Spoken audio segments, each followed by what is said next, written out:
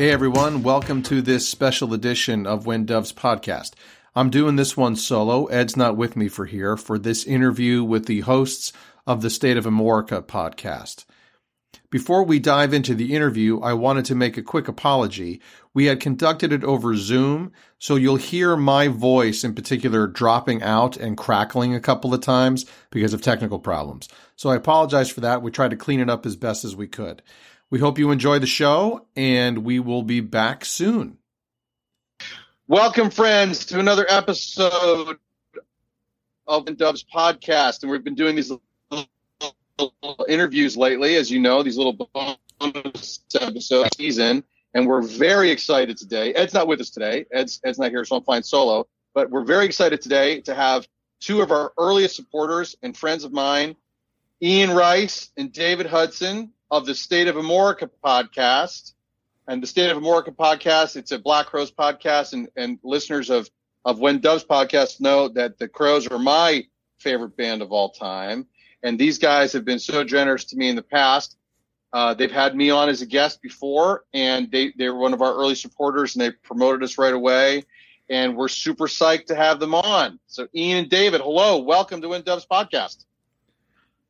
Oh, it's great, man. Thanks for having us. Really appreciate it. Excited to be here. I can tell you that. So glad to have you both. It's super cool. So what I wanted to talk to you about, a couple things, but I wanted you to, first of all, maybe give a little background to our listeners about how you two got together, how you started State of Amorica, and how long it's been running, and that sort of story. How did it all begin for the two of you? Well, David had the idea, because David has another podcast, Digital Killed the Radio Star, and he wanted to do, a series of Black Crowes themed episodes talking about what they call the Big Three albums, the Southern Harmony, Amorica, and Three Sticks. Yeah. So he kind of threw a feeler out there and see if anybody wanted to do that. Little did I know that was my audition, so to speak. So I went for Three Snakes. Surprise, surprise. But so I guess they even like me, Yeah, I guess so. That's kind of how it all started. Yeah, my other podcast I'd had for a couple of years with a college friend, Chris, and it's just kind of a general music podcast. And we've done some interviews, and we would have other podcasters on. It's just more like just talk and discuss music. And in the back of my mind the whole time, I've always wanted to do a Black Crowes podcast because you go and you look, no offense if somebody likes Kiss. I can't stand Kiss. And there's like a million Kiss episodes. And what can you talk about? All their songs sound the same, And even like bands like The National have a podcast. War on Drugs had a limited run podcast. And so Grateful Dead, obviously there's a bunch. And so why not the Black Crowes? Absolutely. They're the greatest live band of their generation. They transcended the musical style at the time and were able to be successful. And they put on these legendary shows, and they have fans that go and see them hundreds of times. So why not have that? And I have friends of mine that are casual music fans. How can you do a podcast on the Black Crowes? They just had a couple albums and they quit. No, they didn't. Right. And so, you can pick apart everything. And then, like Ian and I have done, we've had people on that aren't part of the Crowes. Susan Tedeschi, Charlie Starr, Blackberry Smoke, Mark Olson from the Jayhawks. And so, it's kind of like if we can make a loose connection at all, we'll have you on. But yeah, to get back to what Ian said, that's what it was. It was an audition, and he and I just hit it off. I had to prod at him for about 6 months to get him to finally hit the record button. And initially it was going to be one episode a month. And we did the first one, and Ian got the bug, and he's like, I think it should be more than a month. And so now, we do these episodes, and we just have them stockpiled. We probably have 7 or 8 stockpiled. Yeah. So you guys have been going for a while now. Most of our episodes were recorded a year and a half ago, and we just keep them in a vault. And we haven't talked to each other. This is the first time we've talked to each other since then. The point is we just don't run out of material. And obviously with this tour of the Black Crowes, it's just given us bountiful number of episodes because we talk to somebody that goes to every show as we have talked to you about your show. Indeed. Yeah, that's correct. Yeah, that's correct. And I'm curious too, guys, like, so since you've been doing this and you've got, other projects and other podcasts on the side and, following you guys on social media and knowing you personally now, I also see that you two often interact with other music podcasts. And it seems like there is quite a community of people who are providing music commentary and analysis and stuff like that. I wonder what your take is on that. Do you think that's an accurate statement I'm making about a community of people doing this kind of work? Oh, yeah, for sure. There's a podcast that gave me kind of the idea to do what I eventually started with Digital Killed the Radio Star. It's called Decibel Geek. And it's primarily like hard rock music of the 80s and early 90s and stuff. But I would listen to it, and it's just two guys talking. And I'm like, this just sounds like all the conversations I've always had with my friends about music. And I'm like, they started it. They don't have a background in podcasting. I can start one. And so I got to know them, and I started going to this thing called the Nashville Rockin' Pod 4 years ago, and it's nothing but rock music podcast. They're all set up in like a hotel ballroom, and they have guests. I mean, they've had Dave Ellefson from Megadeth. This year they had Carmine Appice, Vinny Appice, drummed for Black Sabbath, Matt Pinfield, Mark Goodman, fairly well-known people. And I've gotten to know all those people so much so that now I go in 2 days before the convention starts and just hang out with my friends. And Ian got to go for the first time this weekend. And then because of our podcast, All Things Blues and Southern Rock is a podcast. Brian Jones and Jason Johannes started. I kind of guided Brian through the process, and then he had an issue where he needed a new guest host, so I suggested Jason. And they've started it off. You started your podcast. We know you. And so I promote anybody that's friends of ours. Brendo from the Appetite for Distortion podcast. We've become buddies with him, the Guns N' Roses guy. And he actually even went to a Black Crow show recently. Right. But my whole theory is none of us are going to get rich doing this. No. I mean, we don't have an ego about what we do. So let's promote everybody. Like when you said, "Hey, the first episode of our Prince podcast is up," I immediately retweeted it, and people go follow it and stuff like that. And so it's to me, it's a no-brainer just to help people because agreed. Also, I'm on your podcast because I have a podcast. You did your show review with us because you have a podcast now. Right. And so it's a feeder system for guests, if anything. Yeah, if nothing else, absolutely. And I think your point is well taken. All of these projects, whether it's ours, it's you guys, it's Appetite for Distortion and so on, we're all doing this for the love of the music that we're fans of, to sort of take a deep dive, to keep our own creative juices flowing. And I think that in itself is kind of a worthy endeavor, these days. And so let me say this. Probably a lot of our listeners are like, well, why are we talking to these Black Crowes dudes? What do they care about Prince? But I think probably for the casual, for some Prince fans, they wouldn't know that the Crowes aren't just a blues-based band, that they have a lot of influences in their sound, that Chris and Rich Robinson, they cite all kinds of influences when they talk about what they're into: alternative rock and blues and jazz and folk music and all kinds of things, pop music. And I know that Chris himself is a Prince fan. You guys, I'm sure, have seen that clip when he was still touring with the CRB. I don't know if it was the day that Prince died. Maybe it was soon after. It was soon after they had a show and they covered Raspberry Beret. Really lovely, sort of lilting, charming cover of Raspberry Beret.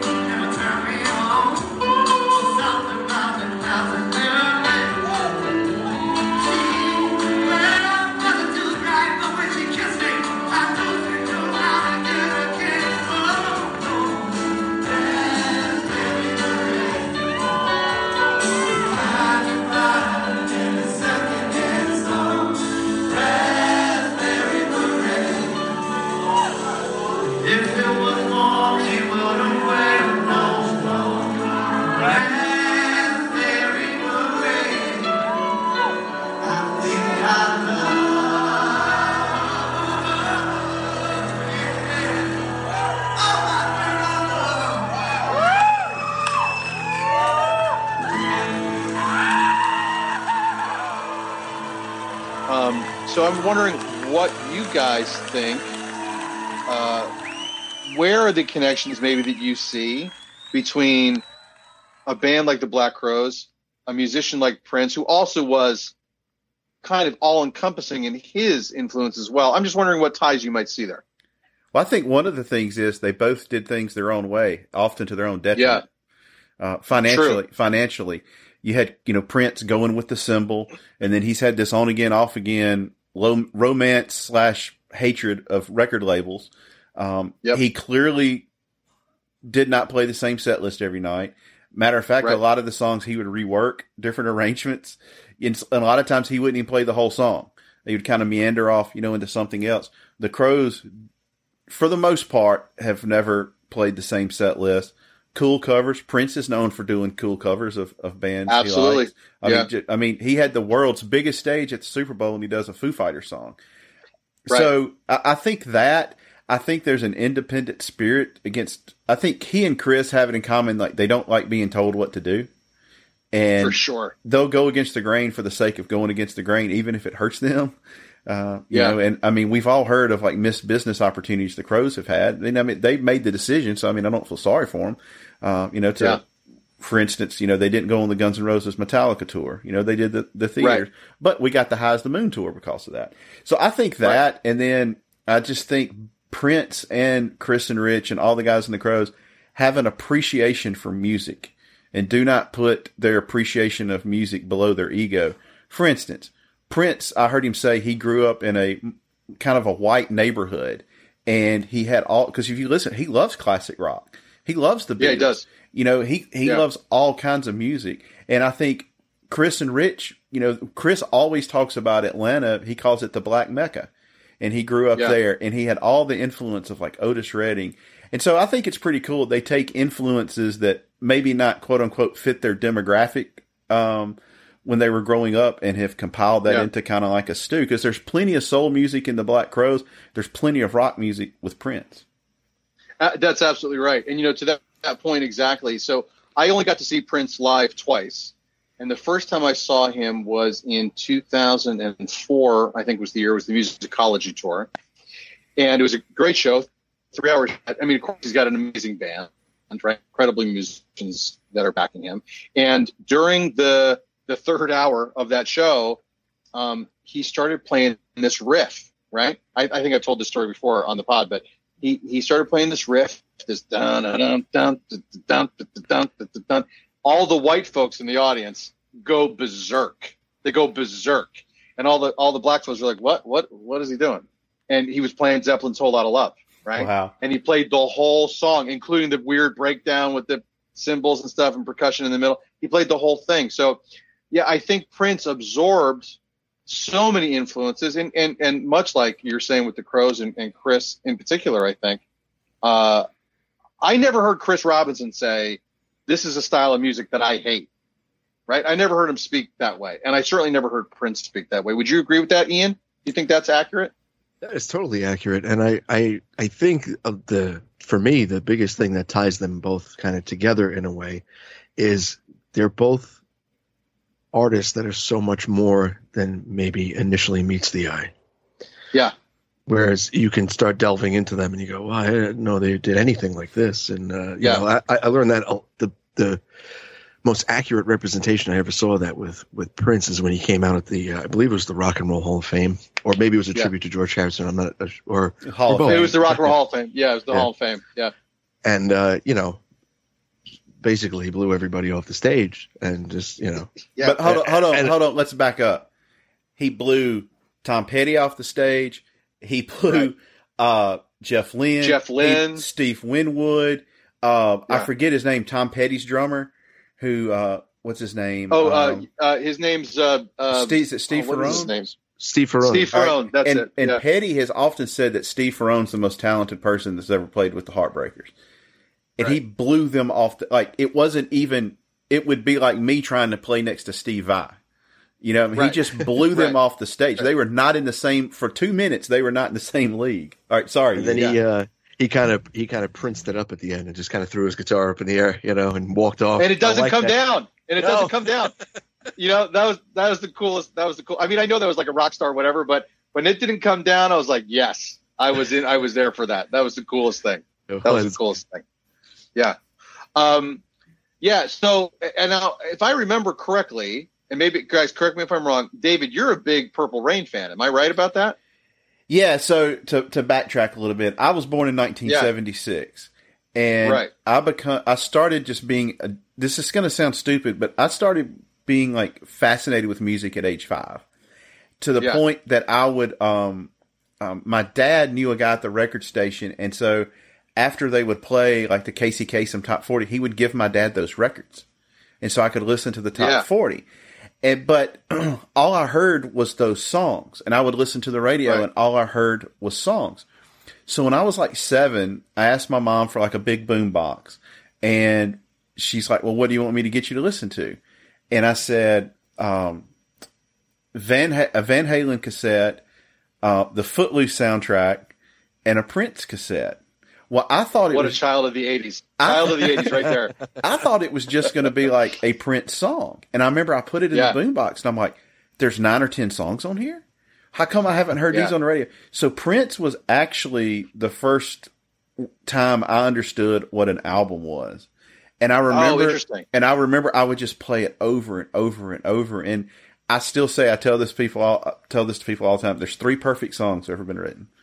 Anytime you hear Amazing Grace on bagpipes, Pink Floyd's Comfortably Numb, particularly the live version on the Pulse album, and Purple Rain.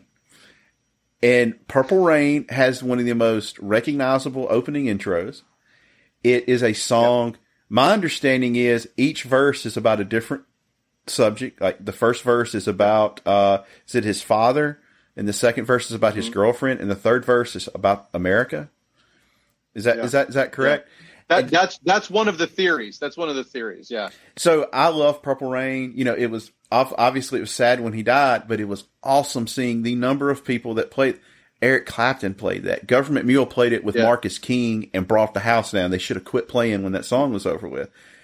And you had Springsteen did a cover of it. Yeah, and you had pop stars doing it, and he's just the kind. I think the only 2 people our generation you can say this about. Prince and Tom Petty. You're just not going to find somebody that overtly dislikes their music. We'll be back after a quick break. Is real music dying? What even is real music, and who are we to judge that? Well, my father is a lifelong musician, and together we've been making music for over a decade.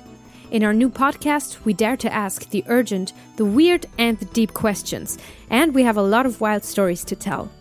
No matter what genres you enjoy, whether you're a musician, a producer, or a listener, we invite you to discover unconventional perspectives on music. So tune in and go follow Mad Makings of Music wherever you listen to podcasts.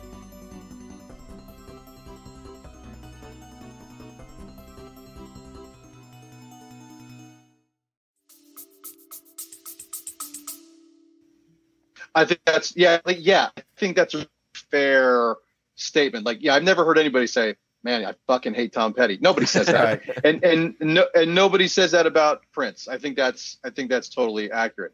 Ian, what was your introduction to Prince? Can you recall? I do actually.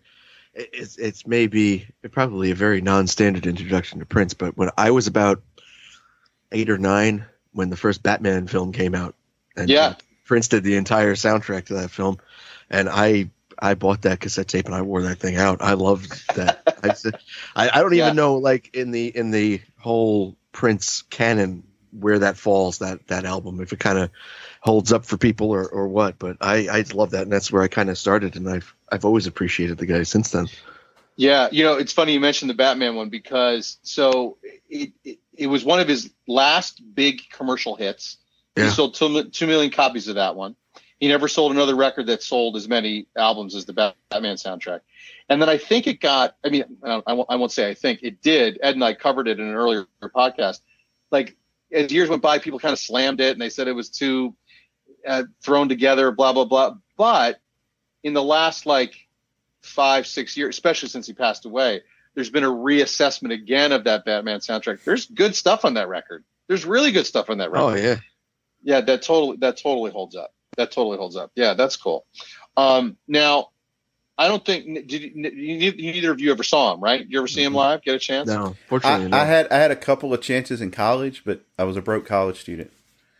Yeah, well, yeah, as were we all. He was also, much like the Crows, I think, an incredibly dynamic live performer. And to me, that is another thing that they had in common. And Prince was also, yes, he was a world-class guitar player, an incredible vocalist. He was also the front man for a band, right? Much like when Chris, and we talked about this on the episode I just did for you guys. Chris as a front man is also kind of untouchable. And I think there's a connection there between them as well. Would you guys agree with that? Absolutely. There's certain, there's front men that are serviceable and they get the job done. And there's just guys that just have this charisma that you can't quite put your finger on, but it's always there, and it makes them almost like otherworldly. And both Prince and Chris Robinson have that effect, at least in my opinion. But they do it with talent. It's not showmanship for the sake of showmanship. Like that no talent hack Vince Neil of Motley Crue. David Lee Roth. I'm not going to say David Lee Roth, but like Vince Neil. First of all, he can't sing. He cannot remember his own words, and he makes me look like I'm in shape. And so, I mean, but it's not dancing around on stage. It's not, can you twirl a microphone? Chris Robinson can stay in a 6x6 box on the stage and completely take it over and entertain you. And Prince was the same. And Prince was a consummate showman, but the music never suffered. It was always about the music first. I feel like with Chris and Prince, it's less about being a front man and feeling the music and just letting it do to them what it does to them. I mean, I agree with that. I think it's a real testament to Prince, because he has this like aura of being almost like godly, and he was very slight man. He was quite short and skinny, but it doesn't come across that way. That's like the you're totally right about that. I mean, the thing I had said, I had said this once before, I think, but and Ian, you spoke to this, like his charisma was so overwhelming on stage that it was almost like it just kind of knocked you back. And I had said that in my opinion, of that real huge level of rock star. I feel like I've only ever seen two that captured that charisma. And one was Bono, truthfully.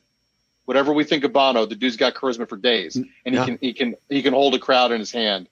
And the other one was Prince, on that huge giant level, for sure. Now, here's a question I have for you guys, and I should have prepped you for this one, but I'll be curious to hear what you think. For our listeners who are primarily Prince people, what would be the Crows album, or maybe a couple of songs that you would recommend to them as Prince fans that maybe would capture their interest? Maybe they'd see a little connection there. David's ready. He's got it. The first one that comes to mind is I Ain't Hiding.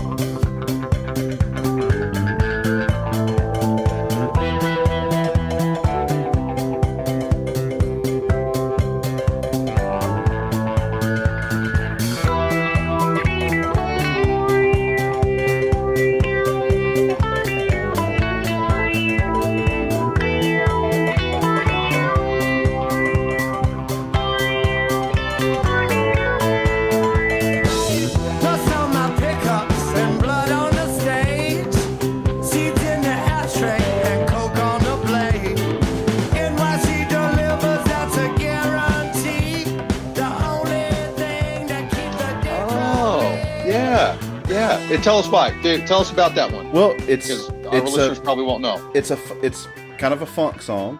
It's got this the intro is kind of almost like this 70s disco vibe to it. It has that going for it. It has a blistering guitar solo, which I think Rich did just because he hates the song so much. To tick Chris off, and it's just got a funk and a and it's got a swagger to it, kind of like a lot of Prince's songs had a lot of swagger. It's not like when you listen to rap music and the rapper is bragging about themselves in like a kind of a braggadocious way. Prince is like saying, this is who I am and what I can do. And obviously I Ain't Hiding is kind of like, is about Chris's like, I'm part of this drug culture and I'm not scared of it. Here it is. I'm going to live my life how I want to. Yeah. I think you got to go with, you got to go with Ozone Mama. We won't ever let it drag on. This funny feeling got me reeling, like I'm walking on the ceiling. Do it to me now. Ozone Mama, lay your daddy down under the stars, right down on the ground. Mother Nature got me thinking about the love that you've been bringing. Ooh, do it to me now. Yeah. Come on to ride, y'all. I mean, Ooh, Ozone Mama. That's a good choice. Yeah. and then,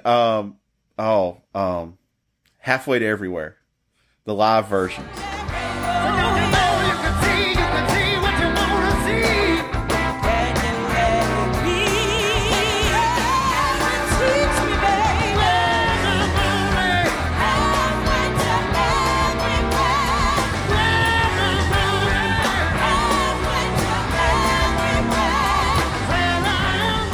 Only Halfway to Everywhere is a big old soul song with a lot of groove to it. Yeah, that's a really good choice. Ian, what do you think? What are some thoughts you have? David stole all mine, but one other one I'll throw in there. I would have to say a lot of the material on Lions comes to mind. Like even Soul Singing itself, I think might have the right vibe. Get my soul singing, my soul singing. Get my soul singing, my soul singing.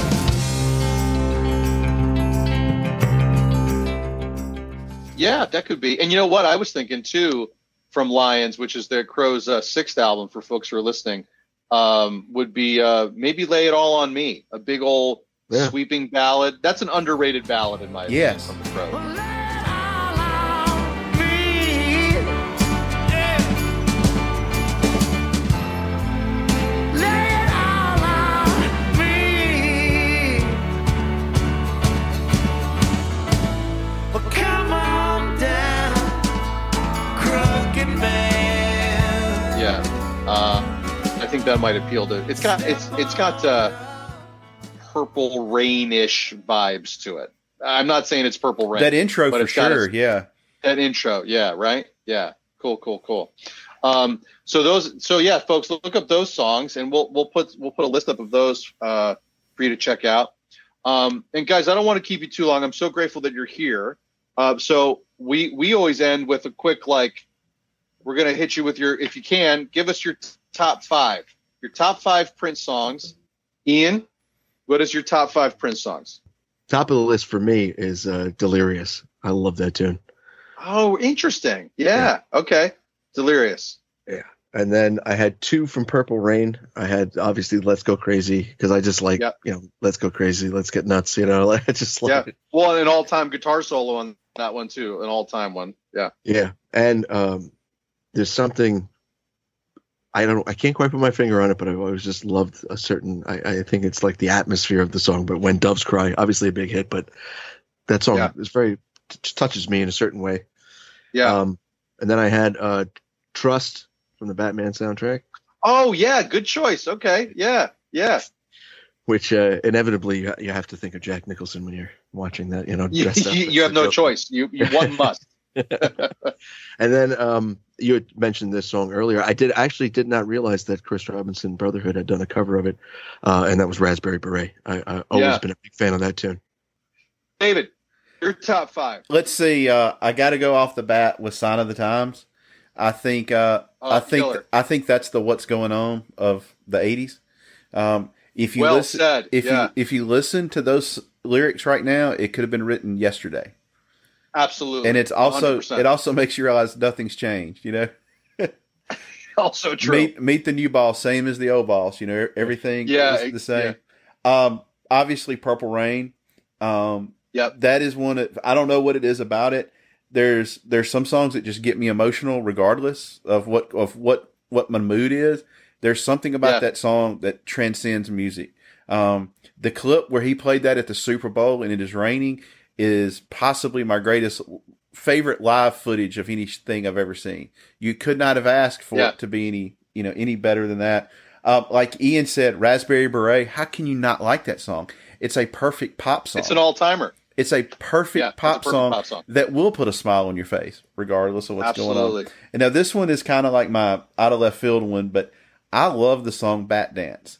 I think it was ahead. Interesting. I think it was ahead of its time, with the Vicky Vale. He was dropping all the samples and all that. Yep. It's dropping in these samples, and the song is so schizophrenic. But then it kind of winds up making sense. Because I went to see that movie the weekend it came out, and I was all hyped because I heard Prince was doing the soundtrack. And so I love that song. I don't skip it like when it comes like on my Spotify random song list, No way. And then you've got to go with Let's Go Crazy, one of the most iconic opening guitar riffs of all time. That's when you realize this guy can shred. And he's just holding back. I love the whole sentiment of the song. The intro, the spoken intro where he's, almost sounding like a preacher or whatever. Yeah, dearly beloved. It just gets me every time. And I love watching other people play it. Like there was some type of tribute to him. And I believe the artist's name is Her, H.E. Yes. She's shreds incredible. It. She shreds it. She shreds it. Yeah, I mean, just absolutely tears it up. And so, but by the way, that's a great thing. Gary Clark Jr. is on that show. Yeah. But anyway, I could have honestly put the whole Purple Rain album on there. It's a top 5 album of all time for me. And then, you have some of the other stuff that was on Sign of the Times, which is an album that I think was way over its head. Not over its head, way ahead of its time. Yeah. And a very heavy album, and then at times very lighthearted, which was Prince. Yeah. Which was Prince. Like, that's really well said. That kind of encapsulates his whole thing. I agree. I want to express my sincere gratitude to Ian Rice and David Hudson of the State of Amorica podcast. Check them out. Their episodes come out a lot. They're on all the time. You can follow them on Twitter. They're on Instagram. They got cool swag. I have one of their shirts. I don't have it on right now, but I've worn it on other episodes for this. And they're super good dudes, and they were so generous with their time with me today. So check them out. Ian and David, thank you so much for being here. So grateful. Thanks for having us. Anytime. It's a real pleasure. Thank you so much, and we will see you next time on When Doves Podcast.